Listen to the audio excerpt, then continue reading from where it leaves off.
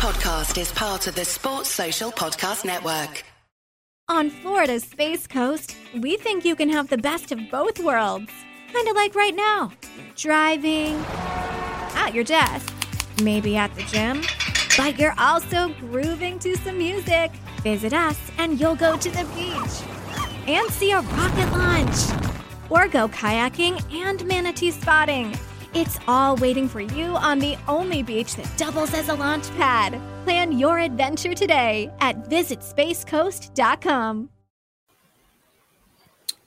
All right, everybody, welcome back to Cricket Daily. I'm Menners. I'm with Paul Dennett. Hello, Paul. Hey, Menners. And we've got a special guest, Fatima, editor of the Popping Crease, a valued member of Cricket Daily. And the times match up much better with this recording, Fatima. How are you? I'm very well, thank you. I'm super glad to be doing this morning my time because I'm much more of a morning person. Yeah. And you're, a Brit based in South Africa. So I really hate you. Lots to hate about you. The feeling's mutual, man, honestly. Which cricket team do you support? I mean, you're accredited by Cricket South Africa, but the British accent, who do you support? Well, I don't support England, that's for sure. Okay, well, you're growing on me, that's for sure. No, my first team is South Africa, and then it's kind of Pakistan, New Zealand, West Indies, the underdogs. Well, where does Australia come into this? It doesn't. What? I thought Australia was I thought Australia was everyone's second team. Not a pom, I tell you that. No, when I was younger, it used to be the team I disliked more out of England and Australia was Australia, so that's why I supported Aussies. But as I've gotten older, I kind of dislike them both equally. Wow. So all righty, well, let's get into it. It's been a good day for you. You're the perfect person to have on then. Yeah. So Australia started the day 7th for 343. They went on to get a lead. Well, they made 425. So really good. I should have the score here. What did they make? 425. Yeah. And then England are 2 for 220 at stumps, only trailing by 58. So an incredible fight back. Paul, I mean, did you see something like this coming? Well, obviously, I didn't expect it to be this good, although, and without wanting to encourage gambling again, I saw that early in the England innings, they were 40-1. So I did have a bit of money on them. So I'm kind of supporting them now, actually. It's such a turncoat. You're like loyalty can be bought so easy. Sponsors take note of that. Oh, yeah. Please do sponsors take. I'll advertise anything. Yeah. All right, continue. But yeah, it's pretty exciting now. I mean, you would still be much preferred to be in Australia's position, and they probably really should go on to win the game from here. But at least England can take heart from the fact that, as I said yesterday, they did everything wrong. Wrong team, wrong decision at the toss, dropping catches, getting wickets off no balls, missing run-outs. Australia had the best day ever on day one, and yet as we sit here at the end of day 3, England are not far away from parity with only 2 wickets down. So they've at least made the game interesting. And so this is kind of what's going to be fascinating for me, because that's my memory of the last tour out here, that England fought well for long periods. And although they lost 4-0, that scoreline probably was a little bit harsh on them. So let's see what can happen here. But yeah, it's good for the Ashes.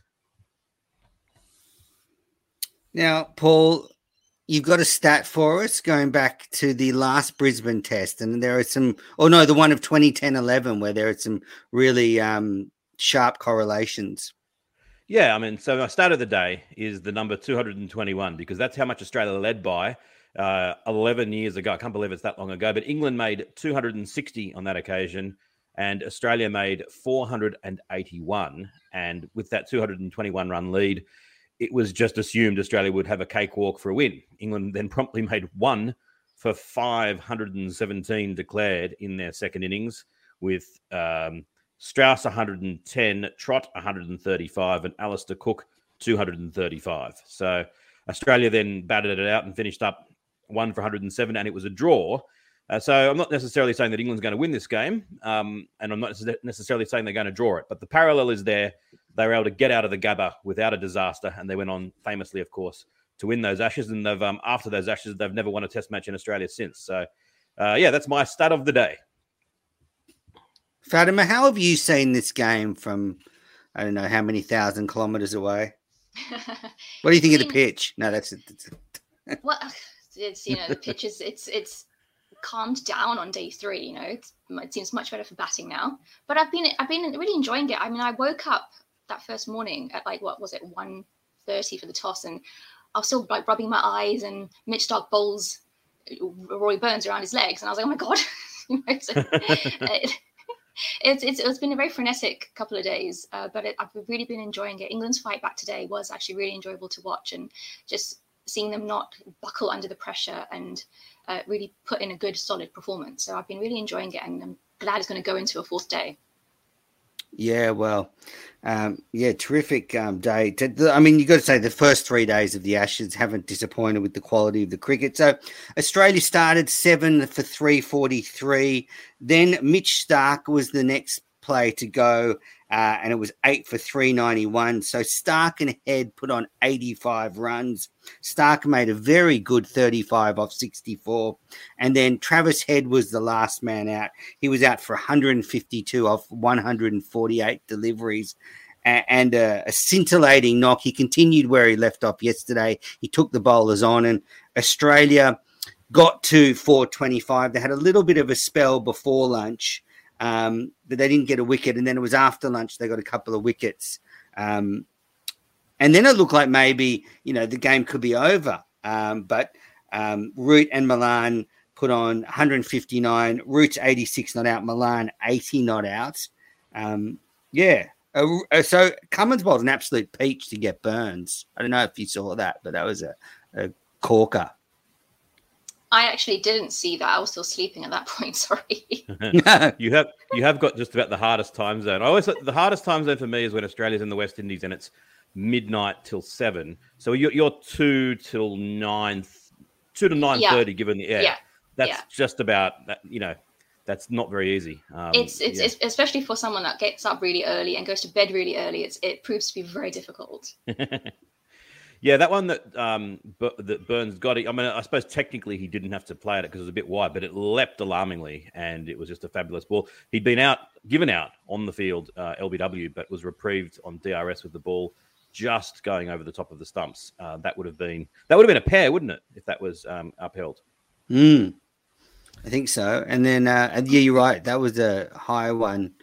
And look, that was referred, and it's interesting. A lot of controversy was happening off the field with the technology not all being available for DRS in this match. So there's basically no snicko available for this match, which is separate to the issues of the no ball. So they're not related at all.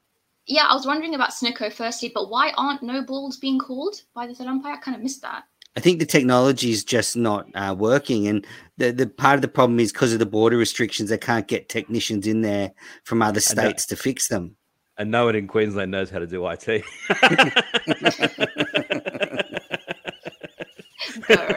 So there's no Snicko available, and I've heard that I was given some information that Fox Cricket use technology called Virtual Eye, which is very different to what's used around the world in other cricket coverages where they use Hawkeye, the actual probably syndicated product. So apparently that Hawkeye is really good, and I don't know, Virtual Eye hasn't started this Ashes very well. And there was the people on Twitter were blowing up that in the Ashes you don't have all the technology available. Yeah, I was blowing up. And not just you, Dennett. You're unhinged today. What happened to me was that I actually got angry at Menace today, and I apologize for that, Menace. You didn't deserve that. But I heard Ricky Ponting in commentary just before the end of the Australian innings say some words to the effect of they've just been advised, and I think he said that ball trackings temporarily had gone down, and that they'd let Paul Rifle know, the umpire, and that his attitude was kind of bring it on, I'm up for making the decisions on field. But then when Burns was out a few minutes later, they went to the review. So either I misheard it or it was only down temporarily. But the other thing I've heard with the Snicko is there. It's just that they can't put the real time, marrying it with the making it real time Snicko. So they've opted to use nothing rather than just Snicko, which I can understand. But that moment today when, was it Milan, that there's a big appeal for caught behind, they scrutinised the hot spot, couldn't really see anything on it. That's one where Snicko was working. You wouldn't need the real-time notion of it because it was either going to be an edge or not. There's nothing else in the way. So maybe deep down in the box there, someone actually does know whether he hit that or not. So that was a pivotal moment. Hazelwood, a big appeal, they referred it. And on the replays, you couldn't tell if it had hit the sort of toe of Milan's bat. And well, as you say, Paul, maybe there's someone there. Fatima, what do you think of Milan at 3 and Root at 4? What do you think of their partnership? What do you think of Root's year? I mean, that partnership, we might look back at it, at Hobart when, Root's lifting the trophy and sort of say that partnership turned the ashes. Root has been in absolutely sparkling form this year. Sorry. He struggled. My years are getting confused, but prior to their Sri Lanka tour was the end of last year. He was struggling for form. He wasn't getting the hundreds, and then he got that big double, and then that's it, clicked. Everything just clicked for him. He's like 100 after 100 after 100. So he's been 7 this fantastic. year, I think. It's ridiculous. And when he came out in the first innings, I said, poor Root on his shoulders yet again, and when he gets a duck, but he's Mr. Dependable. He seemingly can't do any wrong. He gets a duck in the first inning, maybe going to get a century tomorrow. And the partnership today with Milan, I wasn't convinced with Milan at 3. I didn't know if he's a proper test player or not. But this innings, he's done really well. They were in trouble. They needed a good partnership. They needed someone to just stay in there with Root. So he's done really well. So I'm impressed with his batting today. Yeah, Root kind of went from looking like a great player to suddenly on the verge of slipping out of that echelon to now he's clearly the best batter in the world in Test match cricket. And there was that Test match, one of the Test matches in the English summer, where he came out to bat and he's not about naught, and everyone basically just said he's going to get 100 today. It was like a universal certainty on Twitter, and he duly did. It was the most comfortable century I think I've ever seen. Never put a foot wrong. India, right? Yeah, one of the tests against, I can't remember which one, because that was when I was watching them all at 2 a.m. and my mind was fried. But I remember just thinking, he's on 6 not out or whatever, and he's going to get 100 because he just looks in immaculate form. He's kind of looked that way in the second innings here. Yeah, definitely. I mean, this is where England does look dangerous because, Milan and Root have set the platform. We now got Stokes to come in. Yeah. Injured Stokes. Oh, yeah, that's right. But he might be able to clobber a few. That might be dangerous. Beware the injured player. That's another Chappelleism. And then you've got Butler at 7, whose best method is probably to swing. And then you've got the all-rounders. So I actually think that England could set Australia a difficult total. I mean, Fatima, I'll start with you. When does it get difficult for Australia? Do you think, 250 and above, that kind of range? Or do England need more? What's the weather like in Forget the weather. Forget the weather. You can't forget the weather. It's cricket. Well, then I think I looked at the forecast, and it's going to be warm to hot, so about 30 degrees. So no rain. Not much rain. No, not really. No. Okay, so 2 full days. Yes. They still trail by 50 odd. They're going to need to get at least 200 for it to be a contest. But 200, that's when it starts to get tricky for Australia. But when do you think it starts to sort of shift towards England? Over to 270 then. Yeah. What do you think, Paul? What was the SCG Test match of 93-94? 104 we couldn't chase down against South Africa. I think that's for me. Don't remind me. Yeah. I was there. I was there on day one, but yeah. The thing is, as you say, Menes, and there's plenty of opportunity for commentators tomorrow to say this is a big session. The first session tomorrow, if I was in commentary, that's what I'd definitely be saying. The game is on the line in this session here, because if Milan and Root can bat to lunch and walk in at lunch with a lead of 30 or 40, and then as the afternoon unfolds and a couple of wickets fall down, Stokes comes out, plays his shots. Pope is an aggressive player. As you said, Butler and Wokes, Robinson, they can all when they've got a license to hit. I could see a nightmare scenario for Australia of after tea Wokes cracking boundaries through the covers for fun as the lead. Like when Pryor scored all those runs 10 years ago. Yes. I sort of expunged that from my memory, but I can just about catch it in the depth. But also, Mark Wood he gave South Africa a bit of a tapping as well, so he can also slog it quite a bit. Yeah, he can play some very elegant shots as well, Mark Wood. So I sort of agree with that range. I think if it's around 200, despite the fact that Australia could wobble, I think 200 on that pitch should be okay. But once it gets sort of close to the 300, I think it's anyone's game. You look at the top order, Harris is a walking wicket, Warner's injured, so we could be 2 for not many. And then the pressure's on Smith and Labuschagne, and Head has to do it in 2 innings. Green coming off a shocker in the first inning, so it really is there for England's taking now. I mean, as you say, Paul, if they start well in that first hour and don't lose a couple of early wickets, by lunchtime they could be in the ascendancy. 50 ahead, 8 wickets in hand, motoring away. Already on CricViz, Australia's chances, which were basically 100%, have dropped down to 75%. And, to have thought that last night that we'd be sitting here tonight saying that Australia has a 1 in 4 chance of not winning this game, according to the experts, is quite extraordinary. The draw that they've got at 16% and England at 9%. So England a 1 in 11 chance, whereas yesterday most people would have said they were about a 1 in 11,000 chance. So, yes, it's interesting. And Warner, bruised ribs, not broken, so he probably will bat. Hazelwood, is he injured? Why didn't he bowl? He only bowled. I just saw it was a good prompting from Jay Dutcher there. What happened to Hazel? I see you starred that, Minister, to mention it later. But why the only 8 overs for him? That's unexpected. Yeah, very unexpected. All right, so I'm going to do my good day, bad day. So good day, I'm going to give it to Travis Head for his stunning 152 off 148 deliveries. Hard to go past him for the good day award. Bad day award, I'm going to give it to Nathan Lyon.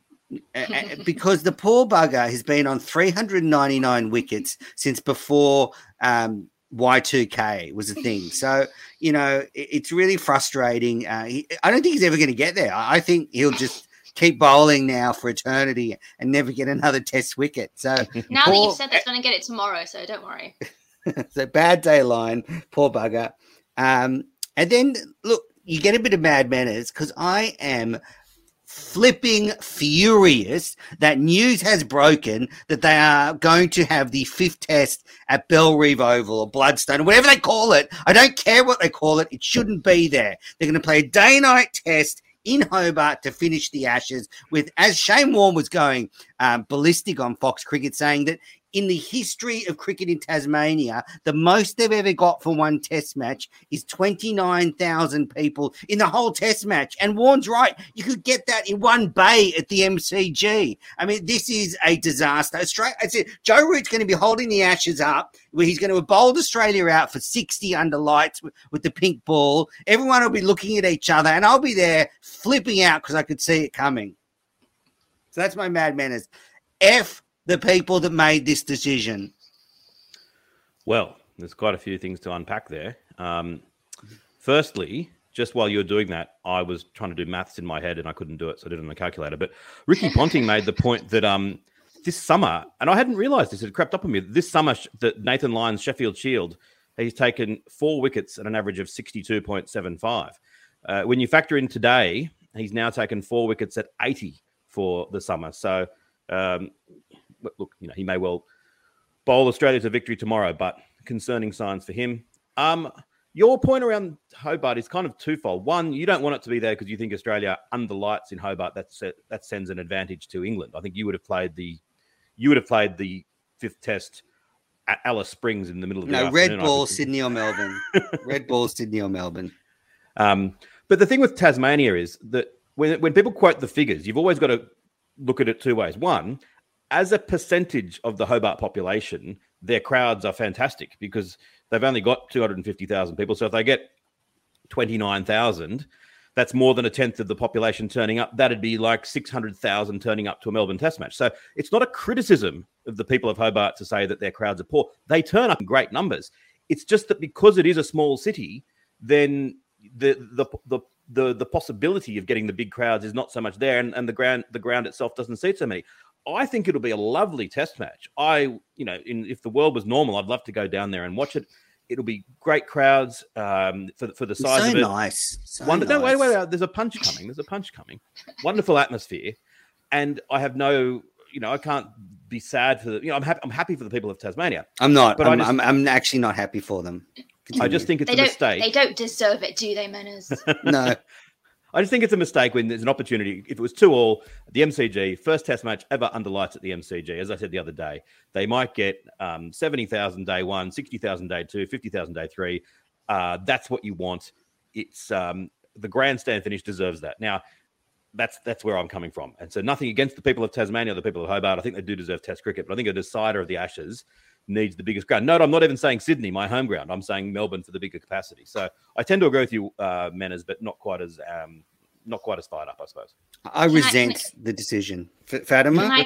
Can I just say that the last test at Hobart, you guys lost by an innings against South Africa. Just putting that out there. Yeah, that was when Australia cricket basically exploded from that point onwards. Yes.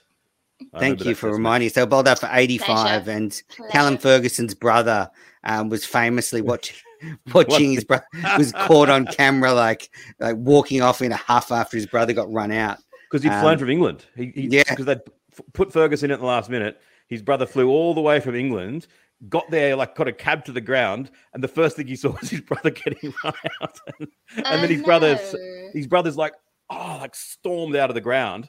And that's 25 hours of torture to see that. And it was you had to laugh, but yeah. Poor Callum never played another test match. Yeah, I did back South Africa in that game as well. But anyway. All right, Paul, stop showing off. Fatima, so am I right to be worried? You've seen Jimmy Anderson with the swinging ball. So now he's rested from the first test. That means for 50% of the rest of the Ashes, Anderson is going to have a pink ball against the Aussie batting lineup. I'm backing Anderson. Yeah. I do think it was a mistake to not play Anderson and Broad. It's the first test of the Ashes. You go with your best 11. I don't care about workload. Think about that later.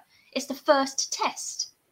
I just think it was silly not to go in with them. Yeah. It didn't look right opening with Wokes. I'm sorry. I think Wokes is a great cricketer, but it didn't feel right seeing him bowl the first over for England. I don't know. It just didn't seem right to me. So, but yeah, and Anderson. You just love Jimmy.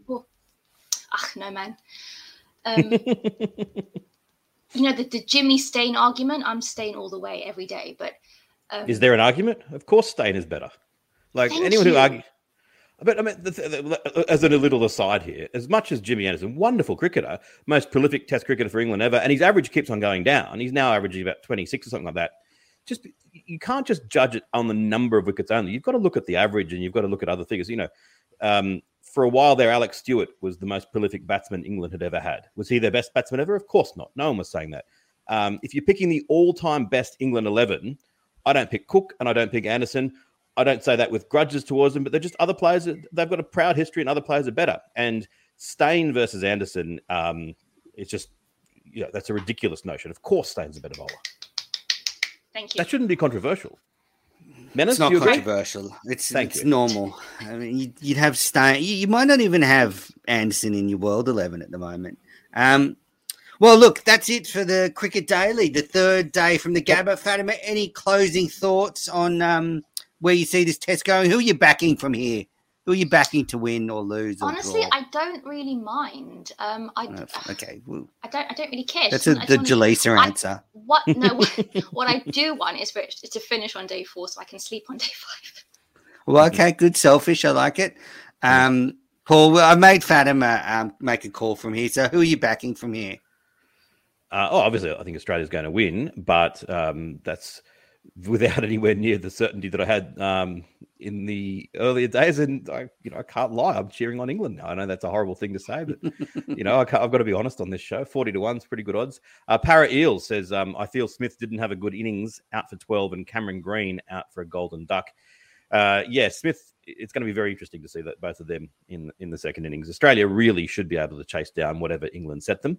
But as I said, we've got a pretty ordinary record of fourth innings chases. And I don't think this pitch is necessarily, it's flattening out a bit, but they're talking about divot marks in there from the first couple of days. A couple of balls have started to spin. I'll tell you what, kudos to the ground staff to have had Brisbane underwater for a month. So far, it's a fantastic test pitch.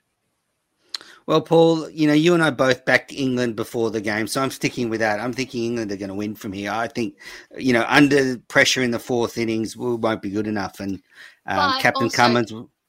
Sorry, Go also, on. Stokes, they say Stokes and Robinson are fit to bowl, but really, are they? That's an issue.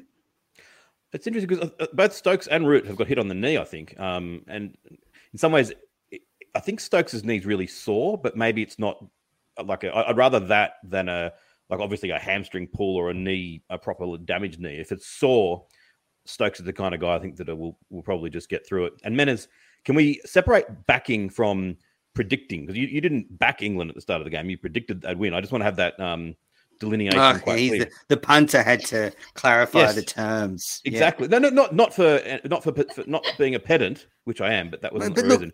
My personal pride is more important than finance. So putting my pride on the line is it's like backing myself. I'm backing myself again. Fair enough. Yeah. Good. I'm the same. All righty. Well, thanks everybody for listening. Thanks everybody for watching. Fatima, thanks so much for joining us from South Africa. Thank you so much for having me. Thanks, Fatima. It's been great. Let's do it again. Yes. Yeah, Paul, thanks for joining us from DY or wherever you live. Bye. Thanks. On Florida's Space Coast, we think you can have the best of both worlds. Kind of like right now. Driving, at your desk, maybe at the gym, but you're also grooving to some music. Visit us and you'll go to the beach and see a rocket launch. Or go kayaking and manatee spotting. It's all waiting for you on the only beach that doubles as a launch pad. Plan your adventure today at visitspacecoast.com. Sports Social Podcast Network.